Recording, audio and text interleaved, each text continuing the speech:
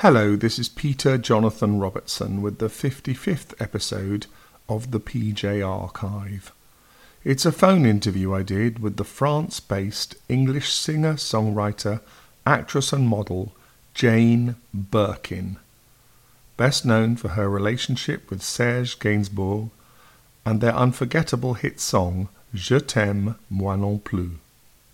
She memorably appeared in movies such as Blow Up, Slogan, Death on the Nile and Evil Under the Sun. Jane Birkin died in 2023 at the age of 76. My interview with her took place 10 years earlier in 2013, ahead of appearances she was making at the BIRKIN in London. She started by telling me about the day that changed her life. The day I did the audition for Slogan in France, and I must have been 20, and I had Kate with me, my baby Kate, from John Barry, and I just fled to France for one afternoon to do the audition for Slogan. I couldn't speak French very well, and I remember crying during the test. But afterwards, Serge Gainsbourg and the director, Pierre Gramblas, said, "She's the one." Huh? Which meant that Marisa Berenson wasn't used, and they decided to use me. And on any other, I did masses of auditions in my life, but that one actually changed my life completely, because instead of living in England for the rest of my life, it would mean that because of meeting Serge Gainsbourg, I would live in France for the rest of my life, that I'd have the career that I had, which was hardly expected at all from someone who'd just done carving a statue in Passion Flower Hotel. I don't know whether I would have done anything in England, perhaps a telly or two, or whether I had enough character to even be very much in demand. Whereas because I was English and living in France, then I was somewhat more of a curiosity, and it meant that I had my second daughter, Charlotte Gainsbourg. It meant that later on I stayed on in France and had Lou and had the extraordinary career in the theatre and in the cinema that I've had in France, not to mention the songs, because it therefore meant that I would do Je t'aime moi non plus, that it meant that 20 years after Je t'aime moi non plus, I'd pack the houses out in Hong Kong and Jakarta just because you're the girl that did Je t'aime moi non plus, even though it's with Arab musicians. It just changed my entire life, that afternoon doing what they call in France an essay. It's an audition, a filmed audition. A film test, in other words. What did it involve that day? It involved trying to learn 3 scenes, which I couldn't really... I tried to with Gramblas' Chinese valet. I tried to understand the words, but I couldn't speak French, so I expect it was simply dreadful. They keep showing it on television because I think it was quite dreadful, but quite amusing. Yeah. And then in the end of the screen test on the 3rd scene, I just started to say things like... I want to go home or something, I don't know. Anyhow, it just meant that I cried an awful lot, mixing up my private life and the misery of having been left by John Barry, probably. And Serge thought that was really rather disgusting, to mix up your private life and being an actress. But he had to admit that I cried really well. And so he could have said, I don't want her. I'd heard the audition that he had just done with Marisa Berenson, and she was absolutely great. And I should think that Serge would have preferred to have Marisa Berenson, because she was stunning and very, very good. But it was the director who wanted me. And Serge posed no objection, whereas he could have done. Right. And that was very fortunate as things turned out. I don't know what they would have turned out if not, if you see what I mean. It's just a day that changes your life. Then, yes, it completely changed. It's changed the direction, but for better or worse. Because what would have happened in England, I don't know. And bearing in mind, as you say, you are English, from an English family, you didn't speak French. Were there any connections in your past to France at all prior to that? Certainly, because my father during the war worked with the French resistance. Right. So he had the Bretons in high esteem, because when he used to pick them up on nights without any moons, I was telling an English journalist the other day, it would make a great telly for very young people, a series of these English people like my father at 25 years old being a navigator, going to the Breton coast on nights without moons and picking up the aviators that had been brought onto the beaches by the French resistance, who'd been hiding them in their attic for a month, waiting for another night with no moon.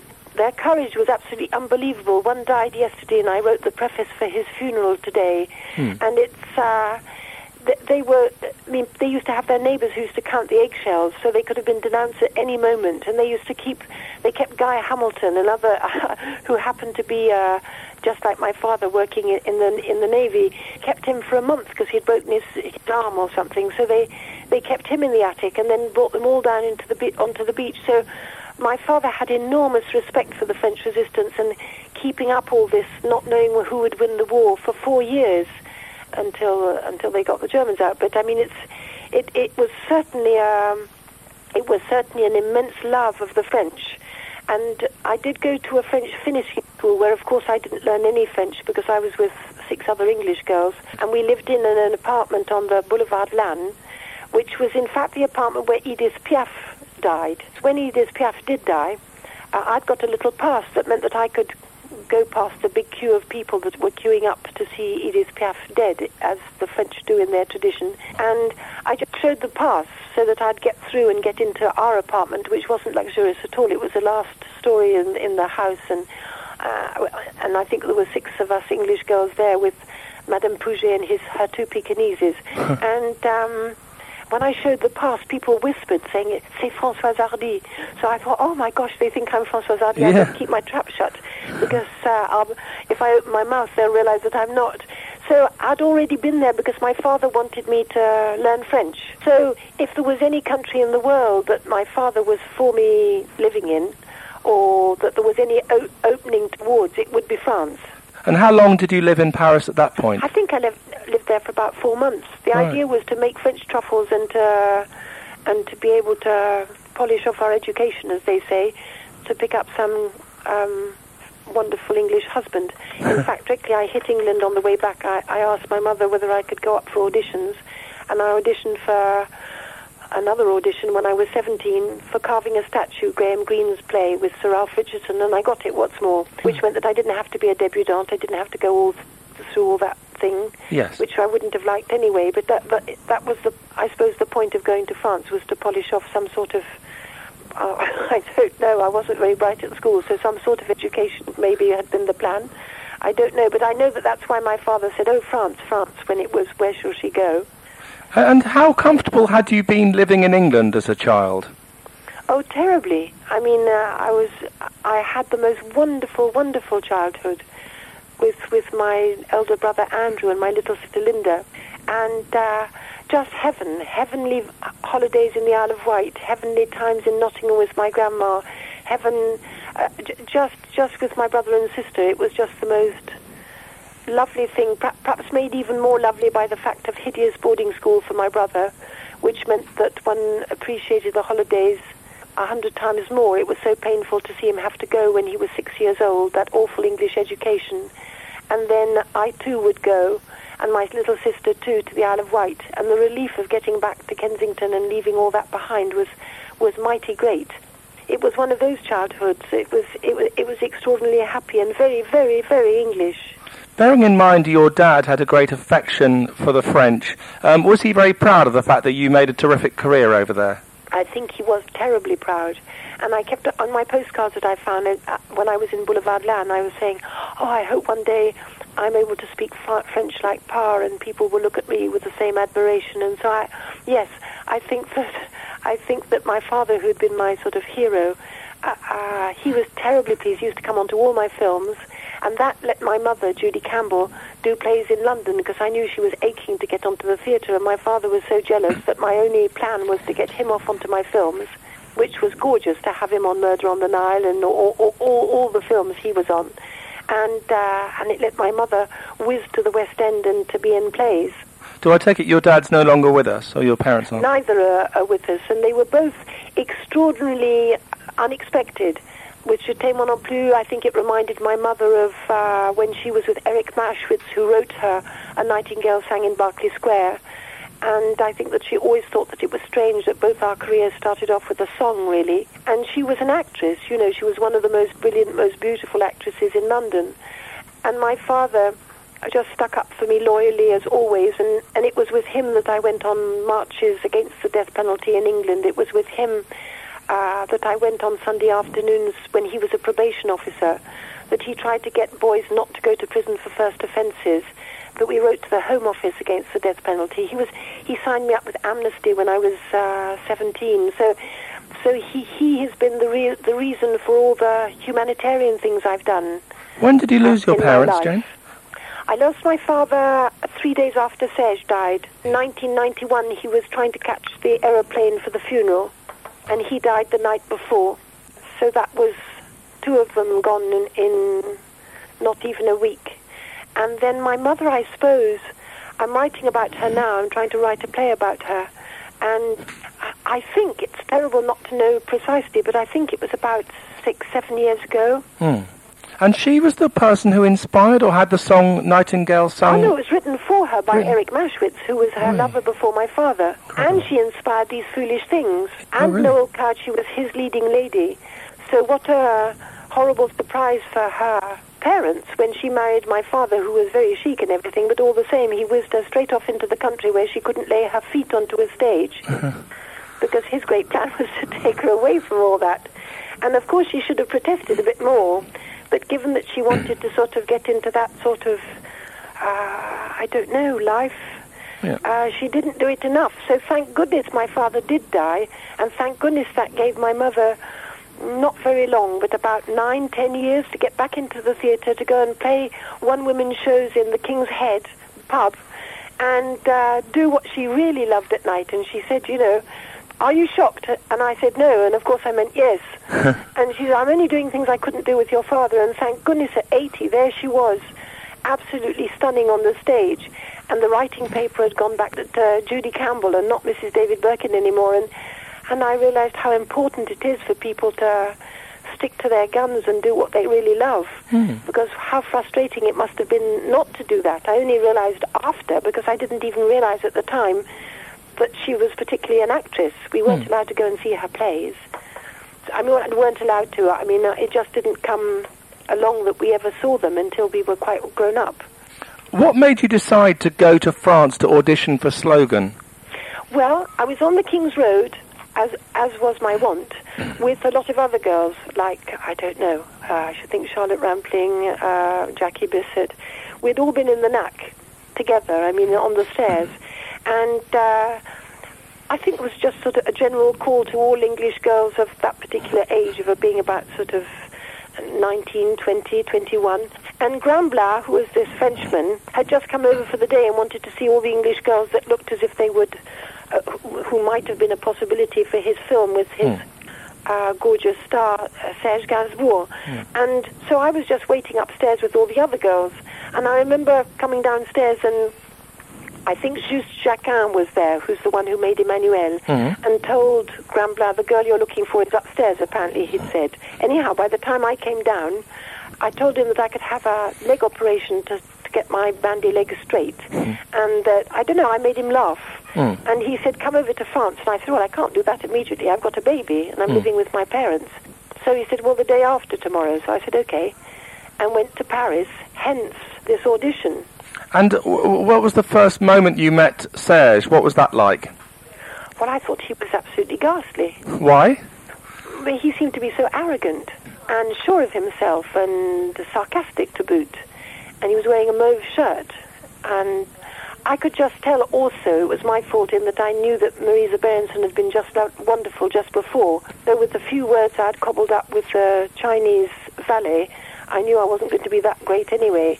And I think that for Serge, at the end of an afternoon of doing screen tests, to have somebody who's come over from England that can't speak French at all and is dressed up in some sort of dolly dress, I must have looked a very ridiculous and stupid sight, and probably he didn't see much point to it, I should think. Anyhow, that's the way he looked. But he was quite decent in that he whispered one of the words to me that I'd forgotten. And so he was pretty chic all the same. And bearing in mind you became extremely close for a very long period of time, did he ever tell you in later life of the moment, what he thought when he first met you? Do you know, I don't know. I don't know. I think that he thought that it was, as I told you, mixing up everything was very typical of actresses. He just had an affair with Bardot, so he was fairly pissed off with their theatrical world anyway, you know. So girls that start to blub about their private life, and mix up all that to get parts in films. I don't know. I think he was fairly cheesed off anyway. He had recorded Je t'aime non plus with her. Yes. Given she was married to Gunter Sachs, she'd asked him not to bring it out, and she'd gone off with somebody else in Almeria. So their affair had only lasted 3 months, but right. it had hit the headlines in some big way, which was very embarrassing for her, given that she was married. Yeah. But he stayed friends until his death with Bardos. Yeah. No, there was no bad feeling whatsoever. He was very gentlemanly in that he didn't bring out the record. Yeah. And he just waited until Good Self did it a year later. Right. Because he wasn't a clot either. and so when he saw me, then I suppose he was just a bit jaded, you know, when people don't care that much. He was 20 years older than me, and he'd seen a lot of other girls. So I don't know. I think that I just know that he went on being in love all his life, and bought me a diamond 3 days before dying. Therefore, I couldn't have had someone who loved me greater, really.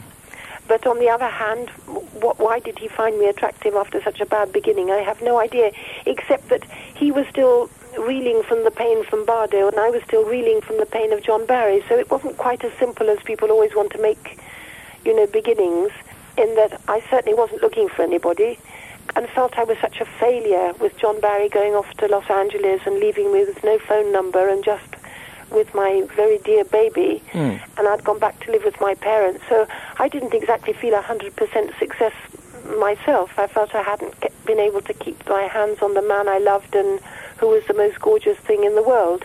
So I wasn't looking out for Serge Gainsbourg. I didn't know who he was, and I didn't know that he'd written any music, and I think that rather pissed him off too. He felt that he was rather well known in France, and who was this idiot who came from England who didn't know anything about him. So that plus the mauve shirt, and having just done a rather good screen test with Marisa Berenson, I should think he wasn't in a frightfully good mood. And so you worked with him on Slogan, and well, then I went back. Then there was the revolution in '68. Right. And so the film was put off for a month, and then when I went back to Paris, there was that extraordinary dinner with Serge, you know, when I felt I was getting on so badly with him that I'd asked our director to fix up a dinner so that I could explain to him that really I didn't care about doing the film at all, but it was just extremely embarrassing to have to pretend to be in love with this person when obviously he was so pissed off all the time. So then I asked him to dance, and then he walked on my feet, and then, you know, the whole thing started when I realized that it was in fact because he was incredibly shy, and all the delightful sides of his character, like being terrifically shy, terrifically everything that I'd taken for being arrogance wasn't at all. It was just self-defense. Because he had been so hurt before. When did you kind of get together on a personal level, the two of you? I suppose about a month into the film, and the film must have lasted 2 months. But directly we went to Venice, because I left my baby in London, so that I went off to Venice to film the week that we were that was in the film. And I think I wrote a postcard to Gabrielle Crawford, my best friend, saying, I just can't believe it. I'm climbing up the lamppost. It's so wonderful to be with Serge. And he'd managed to rub out all the sadness, all the feeling of defeat, everything. And it was just so wildly romantic to be in Venice with him at Harry's bar, and him sending Bellinis, you know, those cocktails with champagne, with "I love you" on the little mats, you know, because of him writing with his pen he always had in his pocket, and I just felt as if I was that I was gorgeous, whereas I'd felt very contrary to being gorgeous at all. And he told me he loved people that looked half like a boy and half like a girl. So all the mockery of boarding school was suddenly effaced. I thought, this is wonderful. No one could ever say that. They could say that it didn't matter, but they couldn't say that they actually preferred that. Did you worry about the age gap at all? At the time, I didn't at all. I didn't, in fact. Serge always considered himself as being old. Right. I don't know why. So he always thought that it was fun to let the little one laugh, or fun to bring the little one to a nightclub, or fun to do this with the little one. So I was always considered as being a little one until, in fact, I left him. And after that, he did look very old. Was he always romantic towards you? Yes.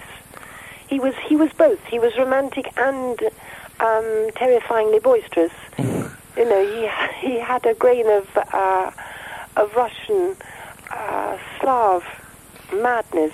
So he was either crying in front of a candle and mopping up the tears, or he was suddenly unbearably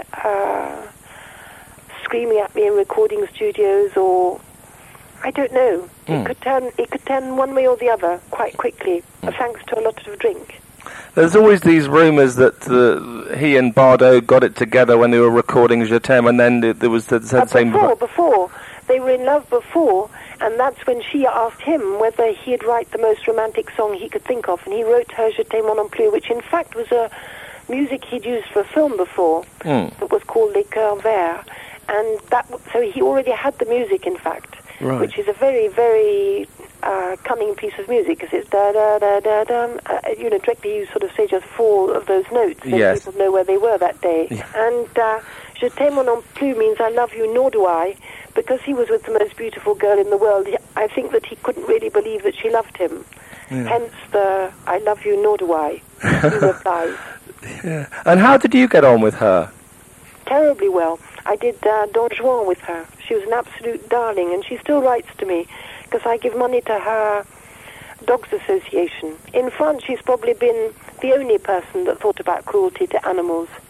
So, although she has a dubious private life with rather doubtful characters, her actual humanitarian side she brought in the humane killer for animals in the abattoirs.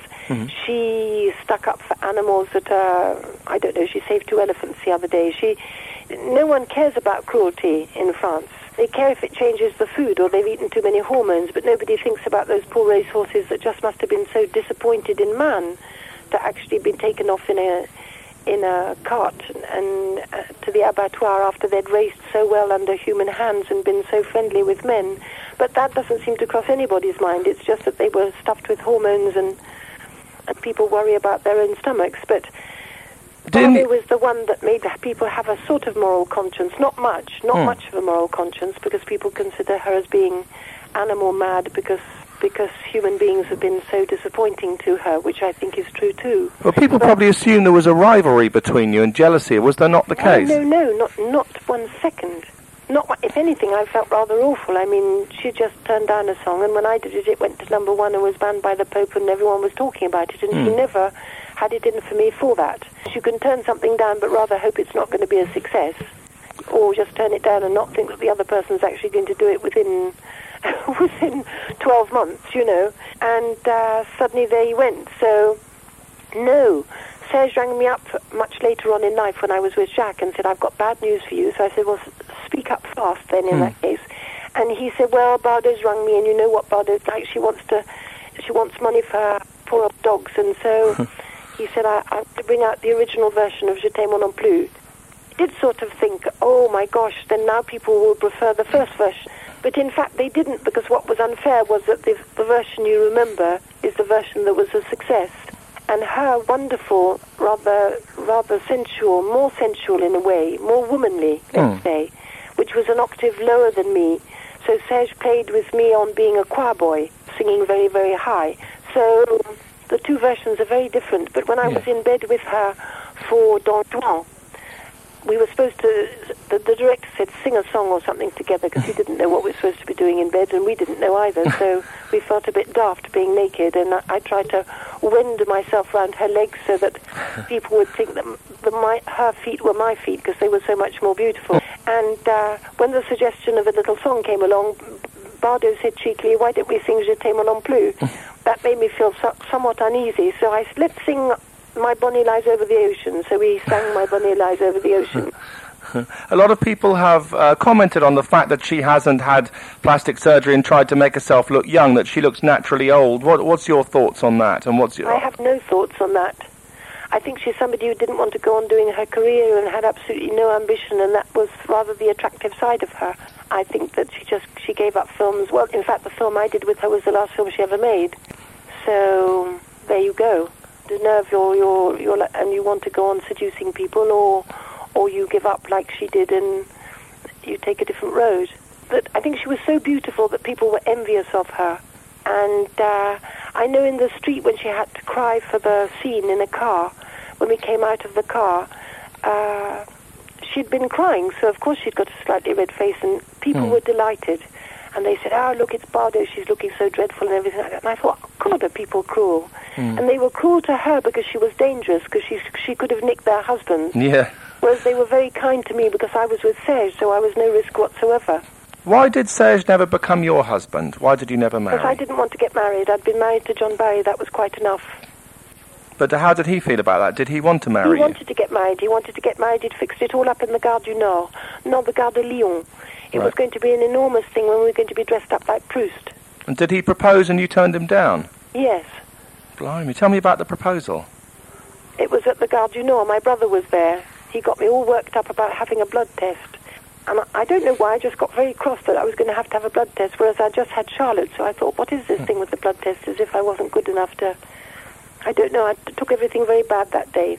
And then it all looked as if it was going to be an enormous publicity stunt with so many people of the press turning up and things like that, whereas if we got married, it would have been nice in a sneaky way, but not to have it all sort of become another big publicity thing. So it was the blood test and the publicity thing that put me off, and so I said no that day. Why did you need a blood test? I'm confused. Because when you get married in France, you have a blood test, I suppose, to see whether you're compatible for children. Wow, I didn't know that. But you already had a child by then. That's what I mean. That's why I took it badly. Yeah, I should say so. And Serge said, what, you can't spare a drop of blood for me? We got into that sort of state. Oh, goodness. Yeah. And how did he feel about... Very silly when you think about it. I rather regret it. Yeah. Would you rather regret turning him down? Yes, I've done many more stupid things in my life than turning Serge down. Yeah. And I imagine he was absolutely thrilled when you had Charlotte. He was more than thrilled. He walked all the way from the clinic where she had all her blood changed, because I was rhesus negative, so she was born, had to have blood transfers, and she had 3 in the Middlesex Hospital, and he walked from the Middlesex Hospital right back to Cheney Row, past Buckingham Palace. He said it was the happiest night of his life. As a dad, I imagine he was wonderful. He was fantastic. She has many of his characteristics, I'm glad to say. She's like no one else in the earth, Charlotte. Mysterious girl. Is she? Okay. Yes, very mysterious. And that's very nice, because you get fed up with the other actresses. You've seen them doing absolutely everything. And with Charlotte, every new film is a mystery. Was he and keen? She absorbs light. It must be rather disagreeable to be her partner, because there's no place on the screen but for her. And she just does that thing. It just happens. The camera's fallen in love with her. So I'm longing for the next Lars von Trier's film, because she'll be absorbed by light again. And how did Serge feel about her going into acting? Well, it was my suggestion that she went into acting because she was going to do a record with him called Lemon Incest, and I thought that she should do a film at the same time, as I could see she wanted to be an actress because she wanted to be on the film I was making with Jacques Doyon, and that couldn't have been possible because of Serge. So I got wind that there was another film with Catherine Deneuve, so I put up Charlotte for it, and she got the screen test. And that's really what started her off being an actress. At 12 years old, she got the Best Actress of the Year award with that. And so it was very clear that that would be her way. And I think Serge was immensely proud, but still only wanted the things that he did with her to be the successes. So he made a film called Charlotte Forever, and he wanted that to be the success, not the films with Miller. He didn't count anybody as much as himself. He wanted to be the one that marked her. And in a way, in songs, he certainly did with Lemon Incest. And with the video clips they did together. He just died much too soon. She was only 19. So, yes, he was writing the music for her film that she did with Blier. But far too soon. Absolutely. What were your happiest times with Serge? Well, nearly all the times. I mean, you're talking 20 years. Yeah. And being his friend for longer than that, until he died.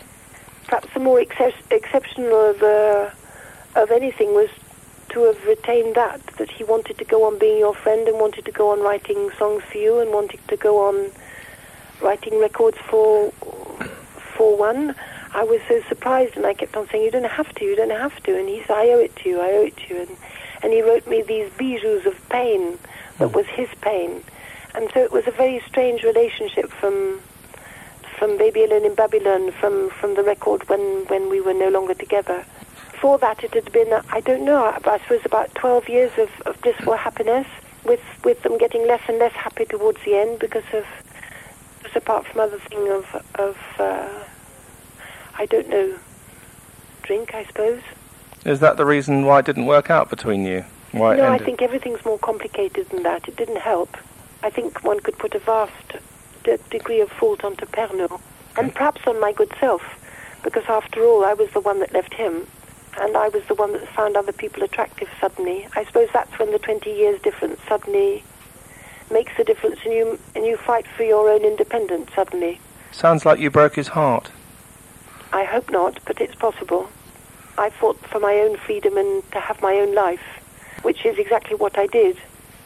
And I didn't want to be his doll anymore. Do you think he ever got over you? Yes, because he had Lulu and he had Bamboo, so he tried hard. The song that I sing in this show that I'll do in London, which is one thing amongst other things that you don't know, is that you had the very best of me. I think that's very true. Do you find it hard to sing his songs and not get choked? No, because it's been 20 years now, and he would have been 88 now. No, 86. So now I don't feel it hard because I've kept it up for 20 years, and at the beginning it was really hard when he died, because every single personal message in those songs made it difficult without him. But now I don't think about it. I think of different ways of orchestrating things, or having these brilliant arabesque orchestrations, or the Japanese, or how to do Serge in a different way. Yes. And my missions become really how to get him to the other side of the world where people don't even speak French, to Hong Kong, Jakarta, to Australia. And in South Korea to have them bring out Melody Nelson this month because of me being there 3 times in a row and having recorded the last thing with the Japanese in South Korea. Then I think that for his professional self after he died, I've done as best as I could, and if I could get him translated into English, that would be the last thing that I would like to do, in German and in English, but it seems a crying shame that people don't know what the lyrics are about. So is this, in a way, you paying him back for all the kindness? And are you with anyone now?